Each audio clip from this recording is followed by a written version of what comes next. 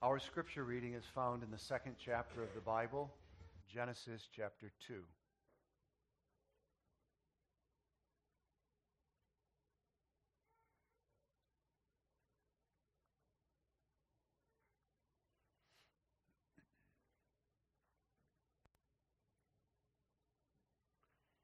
Genesis 2, the text, which I will not reread, is verses 18 through 23.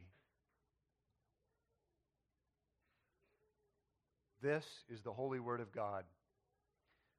Thus the heavens and the earth were finished, and all the host of them. And on the seventh day God ended his work which he had made, and he rested on the seventh day from all his work which he had made. And God blessed the seventh day and sanctified it, because that in it he had rested from all his work which God created and made. These are the generations of the heavens and of the earth when they were created, in the day that the Lord God made the earth and the heavens, and every plant of the field before it was in the earth, and every herb of the field before it grew. For the Lord God had not caused it to rain upon the earth, and there was not a man to till the ground. But there went up a mist from the earth and watered the whole face of the ground. And the Lord God formed man of the dust of the ground and breathed into his nostrils the breath of life, and man became a living soul. And the Lord God planted a garden eastward in Eden, and there he put the man whom he had formed. And out of the ground made the Lord God to grow every tree that is pleasant to the sight and good for food, the tree of life also in the midst of the garden, and the tree of knowledge of good and evil. And a river went out of Eden to water the garden, and from thence it was parted and became into four heads. The name of the first is Pison. That is it which compasseth the whole land of Havilah, where there is gold. And the gold of that land is good. There is bdellium and the onyx stone. And the name of the second river is Gihon. The same is it that compasseth the whole land of Ethiopia. And the name of the third river is Hiddekel. That is it which goeth toward the east of Assyria. And the fourth river is Euphrates. And the Lord God took the man and put him into the Garden of Eden to dress it and to keep it. And the Lord God commanded the man, saying, Of every tree of the garden thou mayest freely eat, but of the tree of the knowledge of good and evil thou shalt not eat of it. For in the day that thou eatest thereof, thou shalt surely die. Now the words of the text. And the Lord God said, It is not good that the man should be alone. I will make him an help, meet for him. And out of the ground the Lord God formed every beast of the field, and every fowl of the air, and brought them unto Adam to see what he would call them. And whatsoever Adam called every living creature, that was the name thereof.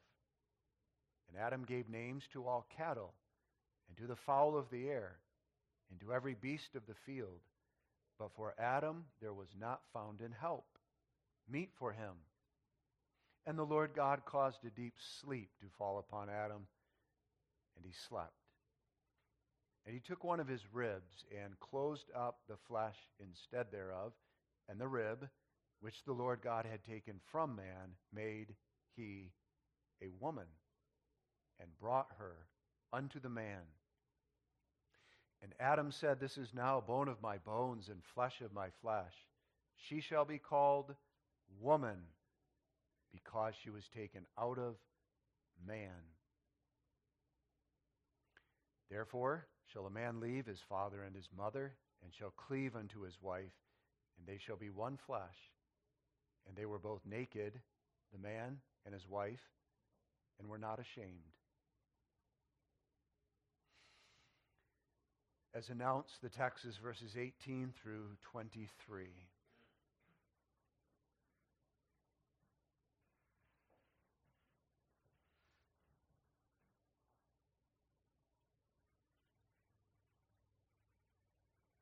Beloved congregation of our Lord Jesus Christ, the foundation of our society is not merely shaking, it has been shaking for a long time, but it is right now in our lifetime crumbling to pieces. A few months ago, with the turn of the new year, the highly popular and widely used dictionary.com announced as its word of the year for 2022, woman. Because searches for the word woman spiked last year, and that's due in part to the fact that transgender identity and rights has surged to the forefront of our national discourse, and that's not changing if you pay attention to national news. But not only that, in 2022, a nominee for the Supreme Court, when asked to define woman, refused and said, I'm not a biologist. And so that led to the question, well, what is a woman? And more people started turning to the dictionary and looking up woman. And that's not a good thing. That's ominous. It was only a few years ago that officially our society, through the Supreme Court, which has never been done before, officially redefined marriage. And now we're busy trying to redefine man and woman. And right now, a biological man can stand up and say, I don't care what you think. I don't care what my chromosomes, what my DNA say. I don't care what science says. I don't care what anyone says. I certainly don't care what the Bible says.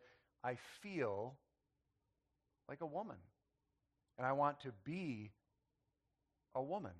I am a woman. And people are okay with that.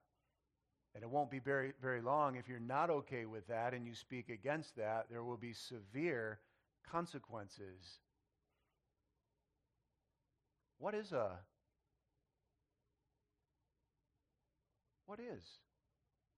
woman? Every single human being knows that a woman is an adult, female human being. Nobody needs a dictionary. And every human being knows that a man is an adult, male human being. And every human being knows that a marriage is a lifelong, committed, exclusive relationship between one man and one woman. But right now, these most basic terms and concepts of human existence are up for grabs. The foundation of society is crumbling. So tonight we want to go to the authoritative and unchanging Word of God. What does God say about all these things? And we want to follow the methodology of our Lord Jesus Christ as he taught us. When the Pharisees came to him, tempting him about marriage and divorce and remarriage, Jesus said essentially, I'm not going to talk to you about these things unless we go back to the beginning. If you want to understand something, you need to consider its origin. Let's go back to the beginning. So we read in Matthew 19, verse 4, have ye not read, you Jews, you all have access to the Hebrew Scriptures, have ye not read that he which made them in the beginning made them male and female? And Jesus continues quoting from Genesis and quotes from the text that we consider this evening. He went back to the beginning, Genesis. Let's do that tonight. Let's go back to the beginning, and may God use the preaching of his word to give all of us, including our young people and our children, stronger convictions so that the foundation of the church does not even begin to shake. Man, woman, marriage. Let's go back to the beginning. Genesis 2, 18 through 23, we take as our theme, God brings the woman to Adam. Let's look at the act of God. Second, the response of Adam. And third, the significance for us.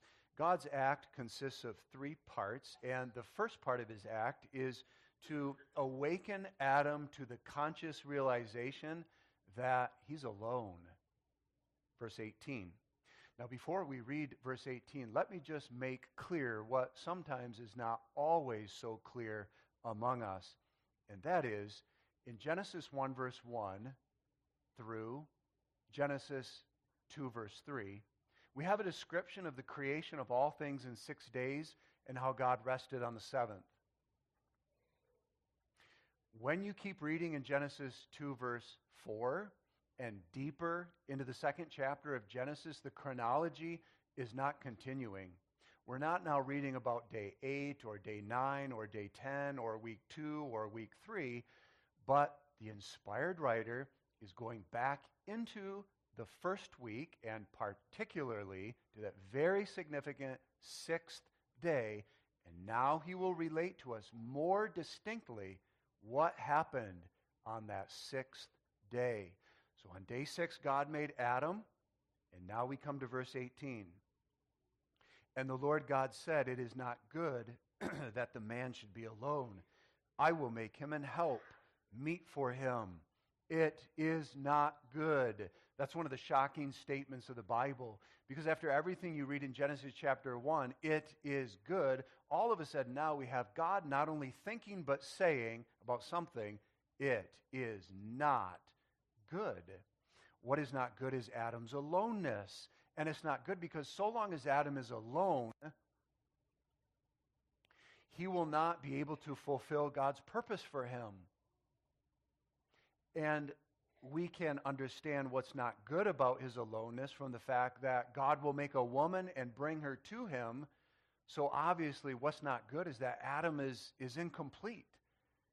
And as long as he's alone, he's not able to express his social nature as a human being. For God made Adam for intimate fellowship with him as God and for fellowship with others who will be like Adam. But nowhere in the Garden of Eden can Adam be able to find anything that could know him and understand him and relate to him and communicate him and live with him in the mutual bonds of love. And so God said, it is not good that the man should be alone. But Adam doesn't know this because Adam has just been created. God is his God. And everywhere he goes in the Garden of Eden, everything he sees and everything he experiences is simply amazing. So God's first act will be to wake him up to the realization, I'm alone. And that's what God does. 19 and 20. And out of the ground the Lord God formed every beast of the field and every fowl of the air, and brought them unto Adam to see what he would call them. And whatsoever Adam called every living creature, that was the name thereof. And Adam gave names to all cattle, and to the fowl of the air, and to every beast of the field. But for Adam there was not found an help meet for him. Just as God would do later by his almighty hand of providence in bringing to Noah at the ark all these animals, now God, by his hand of providence, brings to Adam, the king of creation, all these birds and these cattle and these beasts of the field so that Adam can name them. And the calling of Adam here is not to brainstorm and arbitrarily come up with names randomly for this creature or for that creature. It's not as if he looked at a creature we would recognize as being basically that of the shape of a horse and having black and white stripes and saying, what shall I call this one? Suppose I could call it a giraffe. No, I'll call that one with the long neck a giraffe. Zebra. Why don't I call it a zebra? He wasn't arbitrarily picking names for these creatures because they already had a name. By virtue of their creation, they had a name because the name in Scripture is revelatory. The name tells you what the thing is. So God will create this woman, and of course her name will be Eve. She can't possibly be called Mary or Priscilla or Salome because she's the mother of all living. So she has to be called the name that means mother of all living. That's Eve. All of these creatures have a name, that reveals what it is. Now with Adam, in the state of original righteousness and with his superior knowledge, he was able to look at a creature and see exactly what it was. He could see the essence of it, the true nature of this creature, and immediately he would know its name. So here come the animals, and now Adam is calling out the name. So verse 19 says, and whatsoever Adam called every living creature, that was the name thereof. Not this. And whatsoever Adam called every living creature, that became the name thereof. As if it didn't have a name. Now it comes to Adam and it gets a name, and then it walks away. It already had a name. And whatsoever Adam called out, that was the name thereof. And it's in this process then, as all of these animals come by him, that Adam immediately recognizes something. Two. Noah would see the same thing at the ark. Pair, male, female, male, female, male, female. And suddenly it dawns on Adam, I'm the only one who doesn't have a complement, who corresponds to me, who doesn't have one like me. Verse 20, but for Adam there was not found an help meet for him. I don't have one. A helper. A helper is someone who lives with you. They love you. They care for you. They assist you. And that helper is meet for you if that helper meets you at your level. If the helper fits you, has the same nature as you, the same rank as you, the same life as you, the same spirituality as you. But there wasn't anything in the garden that could meet Adam, that could communicate with him. Nothing on earth with whom he could walk as a kindred spirit. And together, both of them, they could know God and love God. They could know each other and love each other. There were birds. They were coming to Adam. And birds are very nice. One could perch on a tree branch above Adam's head, sing a lovely melody to Adam, and that's very nice. Adam would enjoy that. Or maybe the creature we know as a dog. This dog could come alongside of Adam with its thick coat, and Adam could pet that creature, and it could whimper and nuzzle up close into Adam's bosom, and they could be sort of friends. That would be very pleasant for Adam. But there wasn't anything. There wasn't anyone who was meet for him, who could correspond to him. Not even the angels. They have a different nature. And neither was there some hominid from whom Adam had descended in a process of millions of years of evolutionary development. If that were so, Adam could just go back to that ancestor. They would have a lot in common.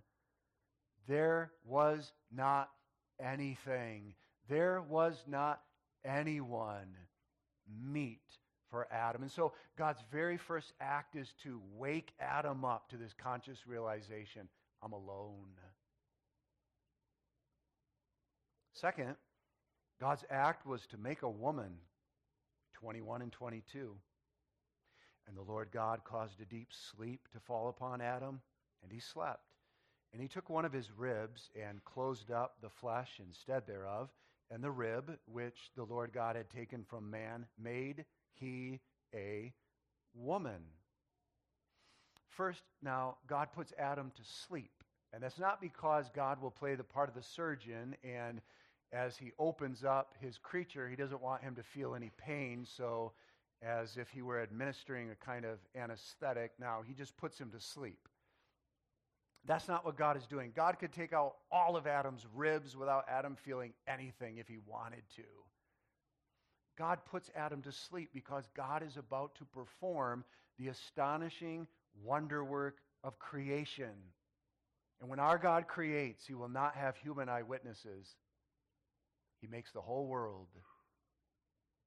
And then he makes Adam. And now he's going to make a woman. But before he makes that woman, he takes his man and he puts him to sleep. So that Adam will not watch, he will not see, there will be no eyewitnesses. And the same thing is really true in the spiritual realm, for the Bible, and therefore the canons of Dort refer to regeneration. That first saving work of the Holy Spirit in the heart of the dead elect sinner, whereby the life of Christ is imparted into that heart, regeneration, that's a creation. That's a new creation, a recreation. And you don't experience regeneration. You don't feel it. You don't see it. Regeneration always happens underneath the level of our consciousness. The only way you can know your regeneration is by the fruits thereof. It's a new creation. No eyewitnesses. When our God creates, he will have no human eyewitnesses in order to magnify his word, the scriptures. You know that sun coursing through the heavens today? Every human being knows that God made it. Psalm 19, the heavens declare the glory of God, and the firmament showeth his handiwork. Everyone knows God made the sun. When did God make the sun? How did God make the sun? There's not a scientist in the world. There's not a university professor. There's not a minister of the gospel. Adam himself has no idea. Why? Because no one was there to watch. Our God does not have human eyewitnesses when he creates in order to magnify his word. The only way you know the answer to those questions is the Bible tells me so. And now it's the Bible that tells us, and we believe this, God put Adam to sleep. And while Adam is sleeping, God will open him up and take out one of his ribs.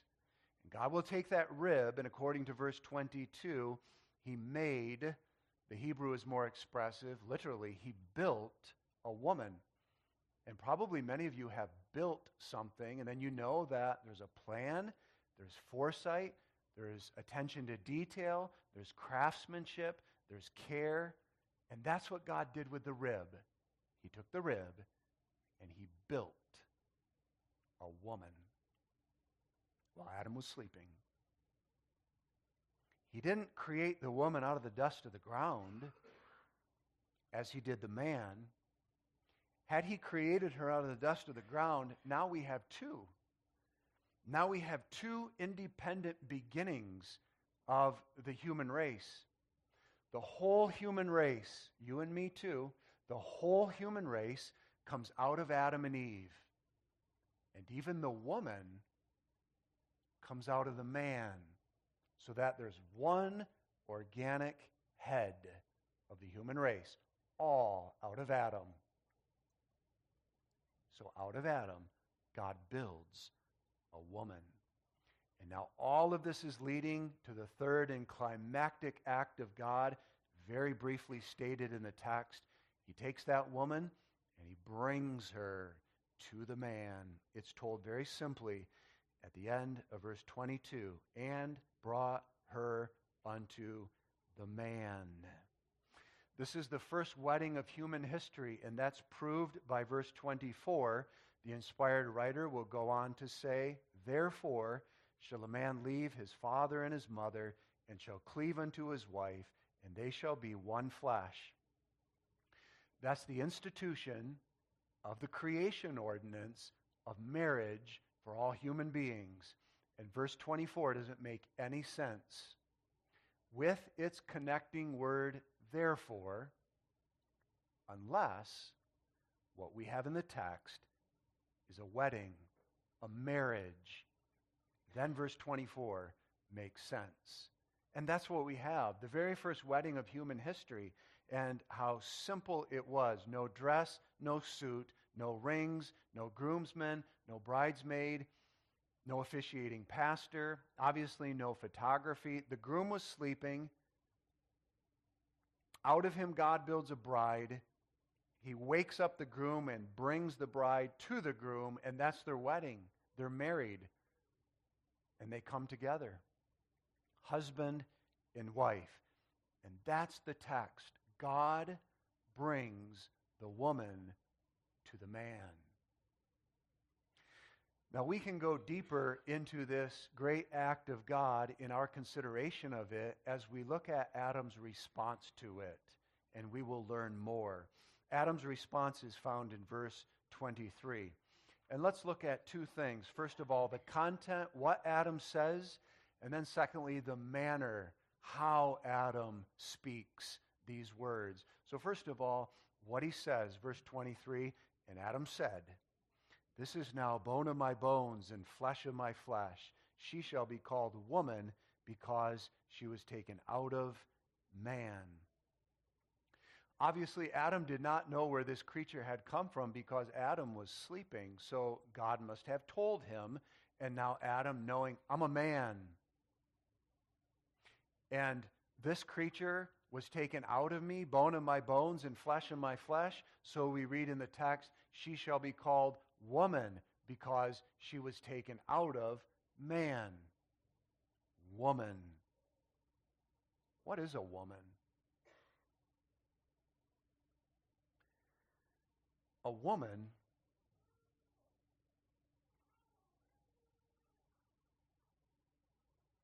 is a female man.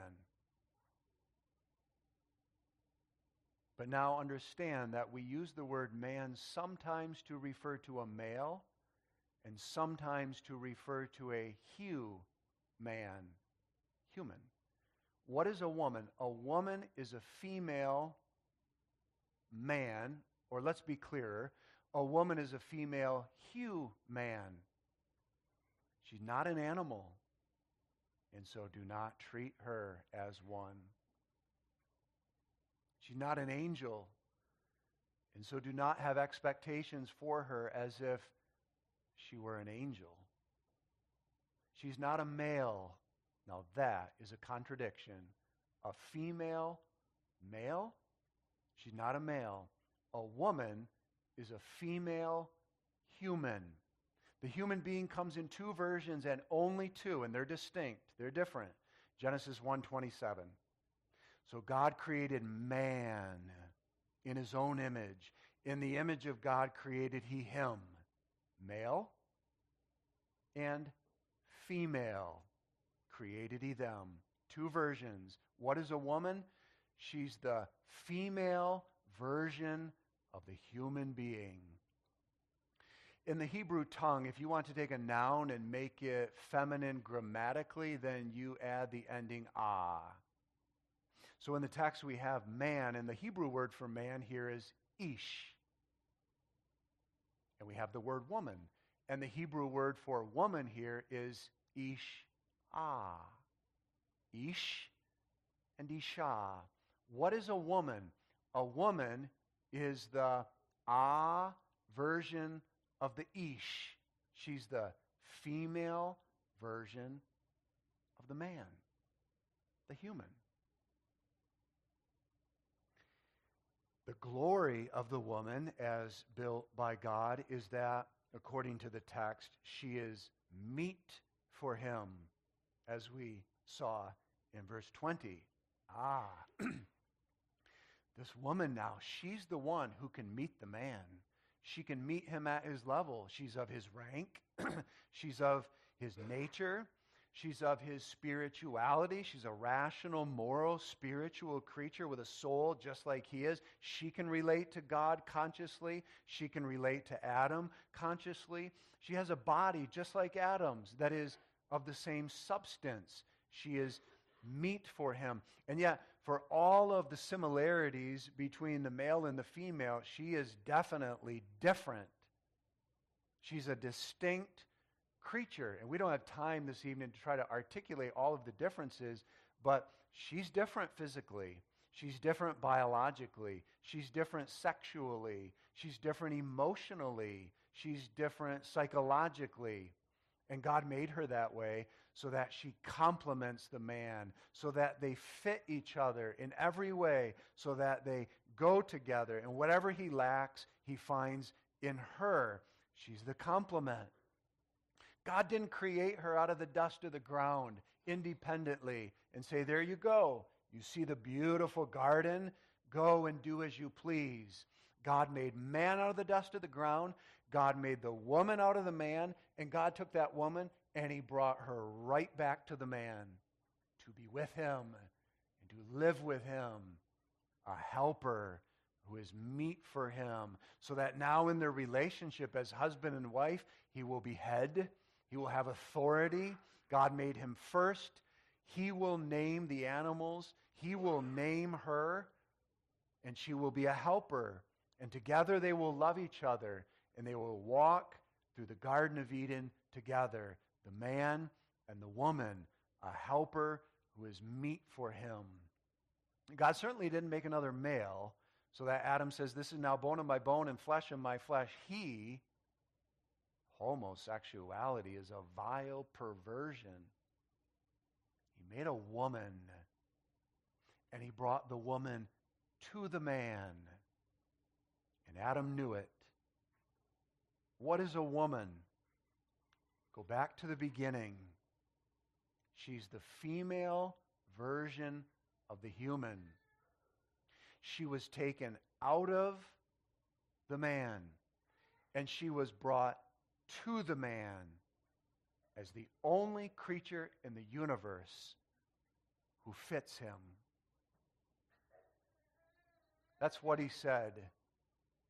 Now let's consider the manner in which Adam uttered these words. When we read verse 23, it reads as a bare statement of fact, at least on the surface, but it's not. This is a cry of delight. And that's evident from a couple of considerations, the first of which is the circumstances in paradise. Just think about it. It's day 6. God has just made Adam. Adam is now walking around in the Garden of Eden. Everything he sees is beautiful and glorious. It never would have entered his mind that there would be another human being. He's looking at everything in the garden. Over the course of the day, God will bring to him all these different birds, representatives of different kinds of birds and cattle and beasts of the field, and he's calling out the names of them, and then God puts him to sleep. A very busy first day. God puts him to sleep, and then God wakes him up, and he opens his eyes.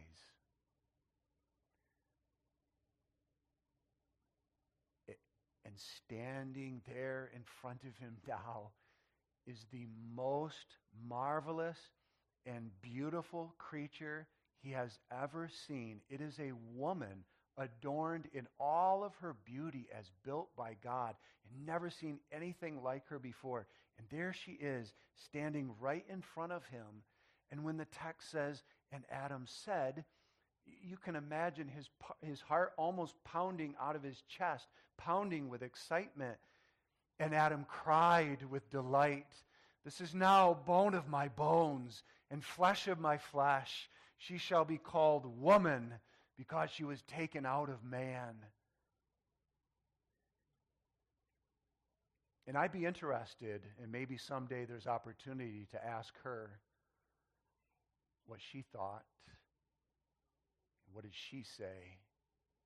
Created by God, man. And there they are, husband and wife. What an encounter. So much delight, so much joy and gladness. But not only the circumstances, consider two little words we find in the text.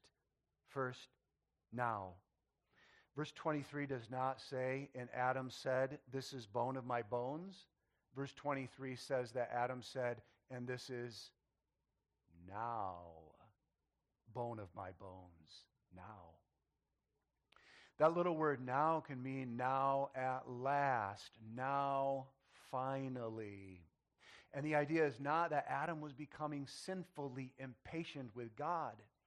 But the idea is, as all these animals start coming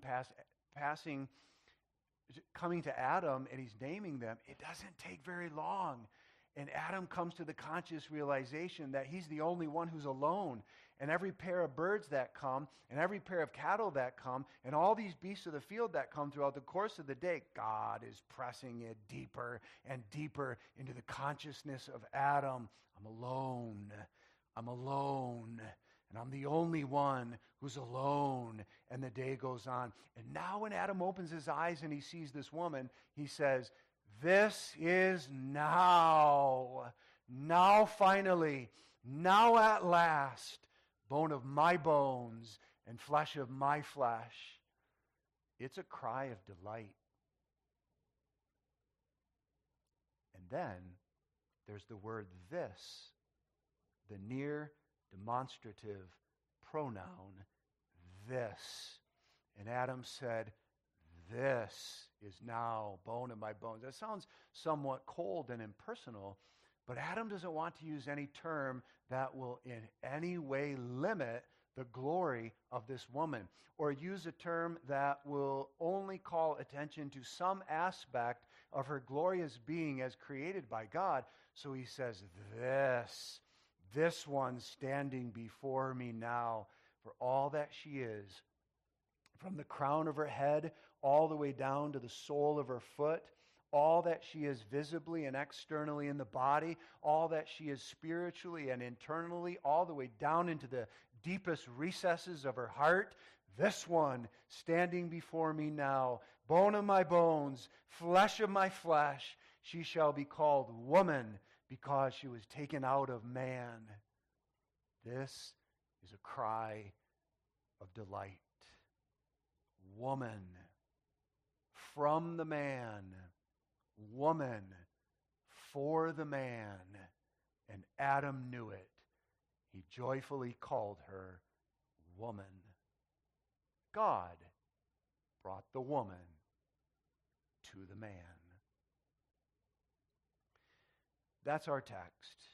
Now let's consider 3 points of significance in examining this act of God. 3 points, one with respect to the man, one with respect to the woman, and one with respect to the God who brought the woman to the man. First, with respect to the man, the main point of significance is that it is not good.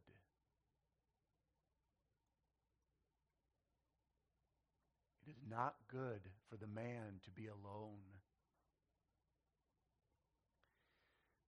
Of course, there are exceptions, for it is not the will of God for every man to be married.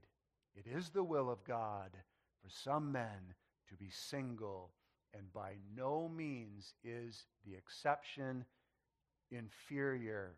It is God's will for some men to be single, and it's good. It's good for them to be alone. It's not good for them to be alone in the absolute sense of the word. It is never good for any man to be alone from Christ, to be alone from the body of Christ, which is the church. But it is good for some men to be alone regarding marriage. In fact, in 1 Corinthians chapter 7, the inspired apostle Paul extols the virtues of the single life and could wish that other men would be single as he is single.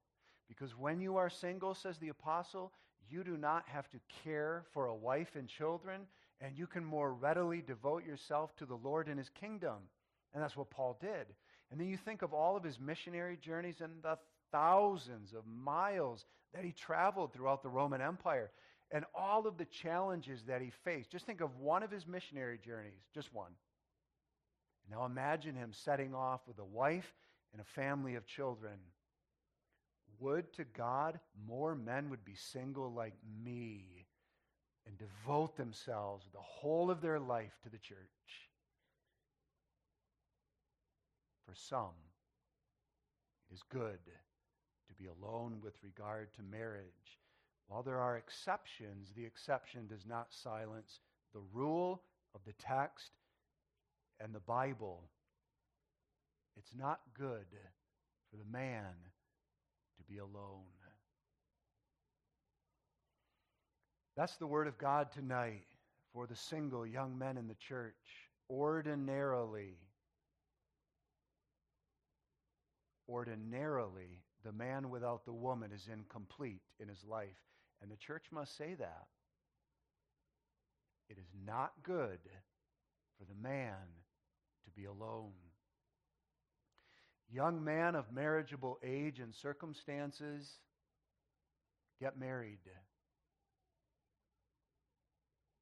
And if you're too worldly minded, and you're too selfish, and you're too immature, and you don't want financial responsibility, and you don't want spiritual responsibility, and you need to grow up in the Lord Jesus.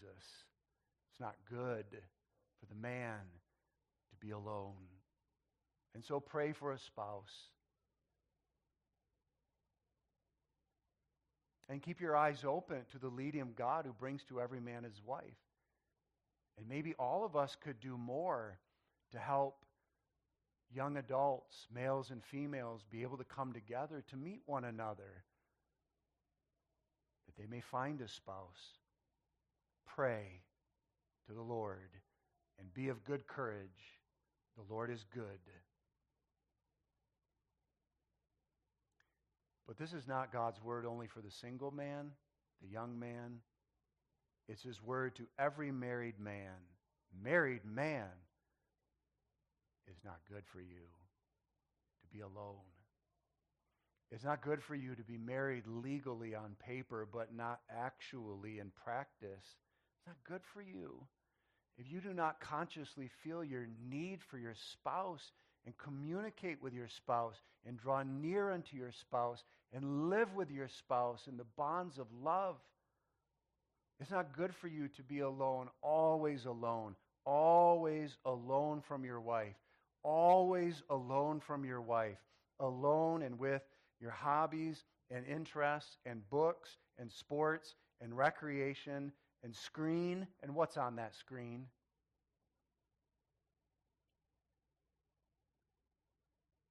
Always alone from the wife and with that alcohol. Alone from the wife and running here and there with another man's wife. It's not good for you to be alone. And it's not good for you to mistreat her cruelly so that she has to flee for refuge. Now you're both alone. And if there's any married man who wishes he never would have gotten married because his wife makes him miserable, he's miserable. There is so much power in the cross. Keep praying to God. Keep striving to reflect the love and the faithfulness of Christ. Speak in humility and wait upon the Lord.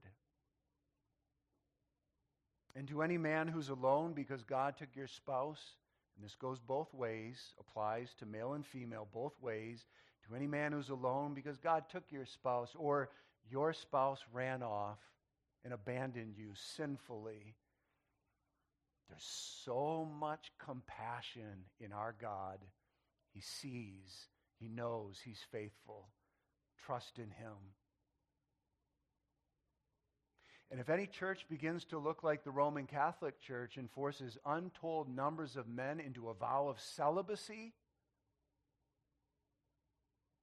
and then reaps all manner of sexual perversion, the Bible needs to be declared loudly and clearly.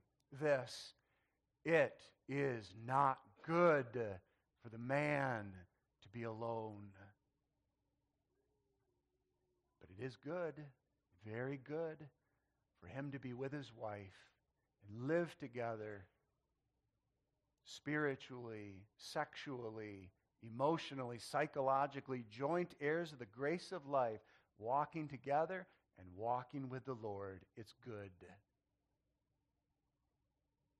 I say again, if you're alone, single, and desire a wife, wait on the Lord.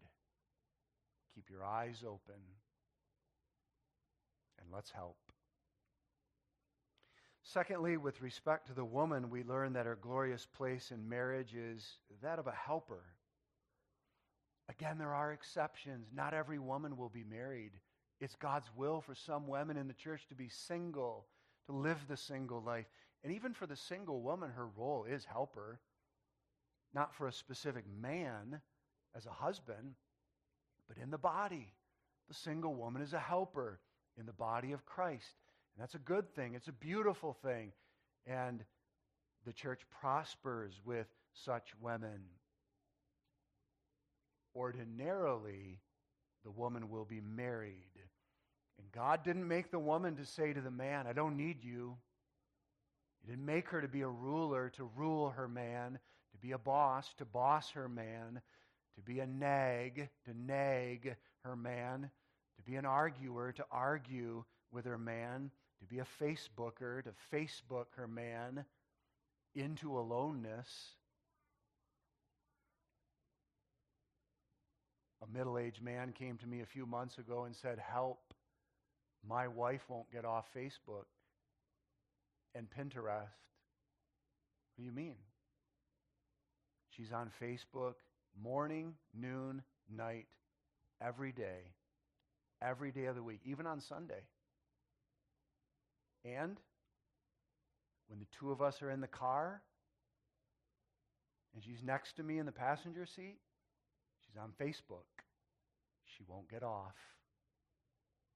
Well, of course, the question is, well, what are you doing to make her want to be with you? I do. I try. Can we play a game? Can we go on a walk? Can we just talk? She won't get off Facebook. God didn't make the woman to Facebook her husband into aloneness. He made her a helper who's fit for her man. He made her to look at her man and say, this is my man. God gave him to me. From the crown of his head all the way down to the sole of his foot, all that he is externally and physically in the body, all that he is spiritually and internally, all the way down into the deepest recesses of his heart, my man. And God made him to be the head of me in this home.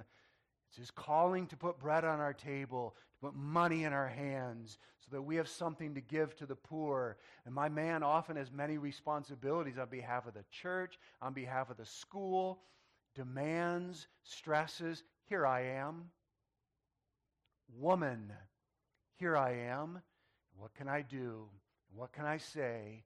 And who can I be to make your life, my man, more enjoyable? Because God made me a helper who is fit for you. That's not bondage. That's not slavery for the godly woman. That's her glory. That's her role.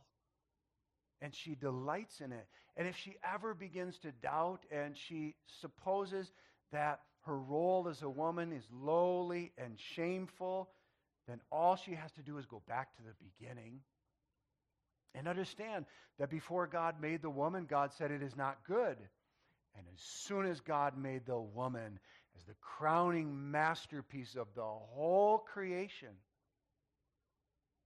then he said, it is good, and I'm finished.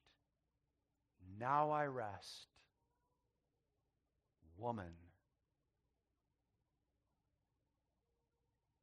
Finally, with respect to God, we learn two significant lessons from his names in the text. I will not read all 4 references, but 4 times we read in the text, Lord God, Lord God, Lord God, Lord God.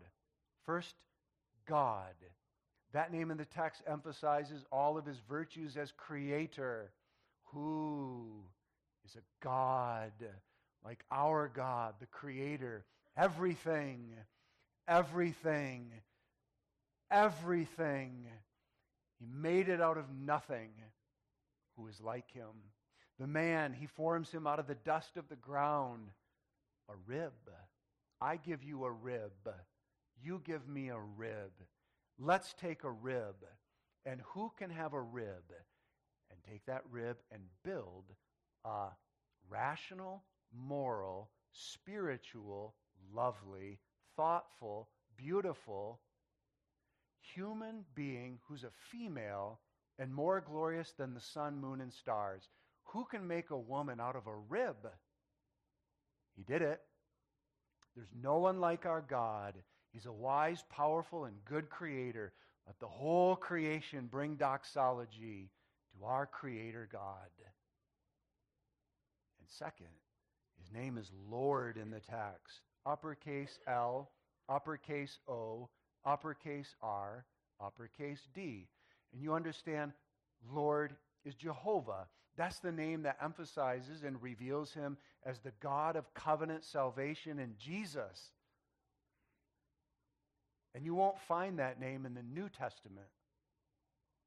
But in the New Testament, you find uppercase J, lowercase e, lowercase s, lowercase u, lowercase s. Jesus. And you probably remember from catechism that the name Jesus means Jehovah, or Lord, all caps, salvation. So this Old Testament name doesn't appear it does appear in the New Testament in the name Jesus. So when you read Lord in the Old Testament, you need to think Jesus, God of covenant salvation in Jesus. Now, isn't that striking that the God of covenant salvation built a woman? There was no salvation yet. There was no sin yet. But the God of salvation built a woman. Indeed, it was not good for Adam to remain alone, because as long as Adam is alone, God will not be fulfilling his eternal purpose of salvation in Jesus Christ.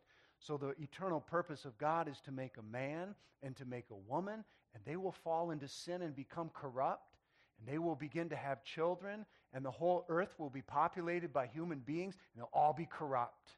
They'll all be ungodly.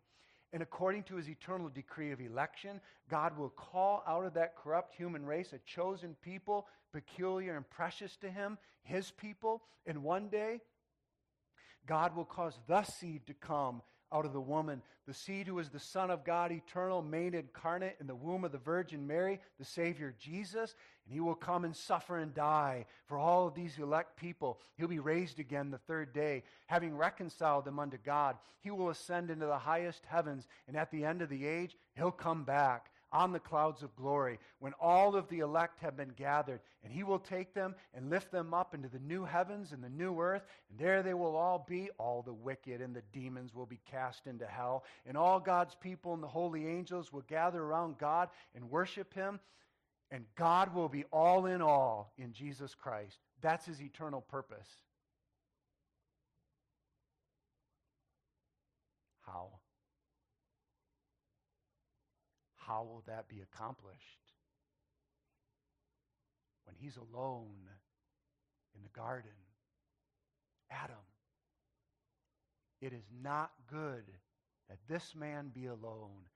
I, God of salvation, will make him a woman and fulfill my eternal purposes. And God be thanked that he not only brought a woman to the man, he brought a Savior. Because Adam needed that Savior, and so do I, and so do all of you. No one here tonight is living perfectly in holy wedlock or the single life.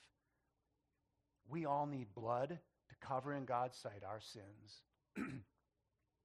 And we all need the Spirit of Jesus. God be thanked for Pentecost.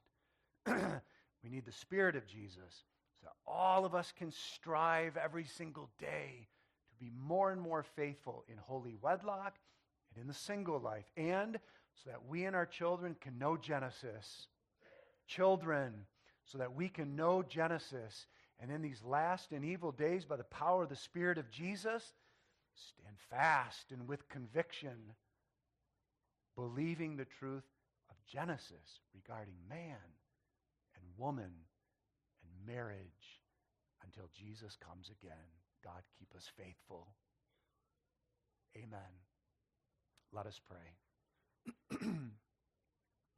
Father, we thank thee for the Bible, for all of it, including the book of Genesis with its opening chapters. Establish us firmly on the foundation laid in these opening chapters, and do not let us waver. For Jesus' sake, amen.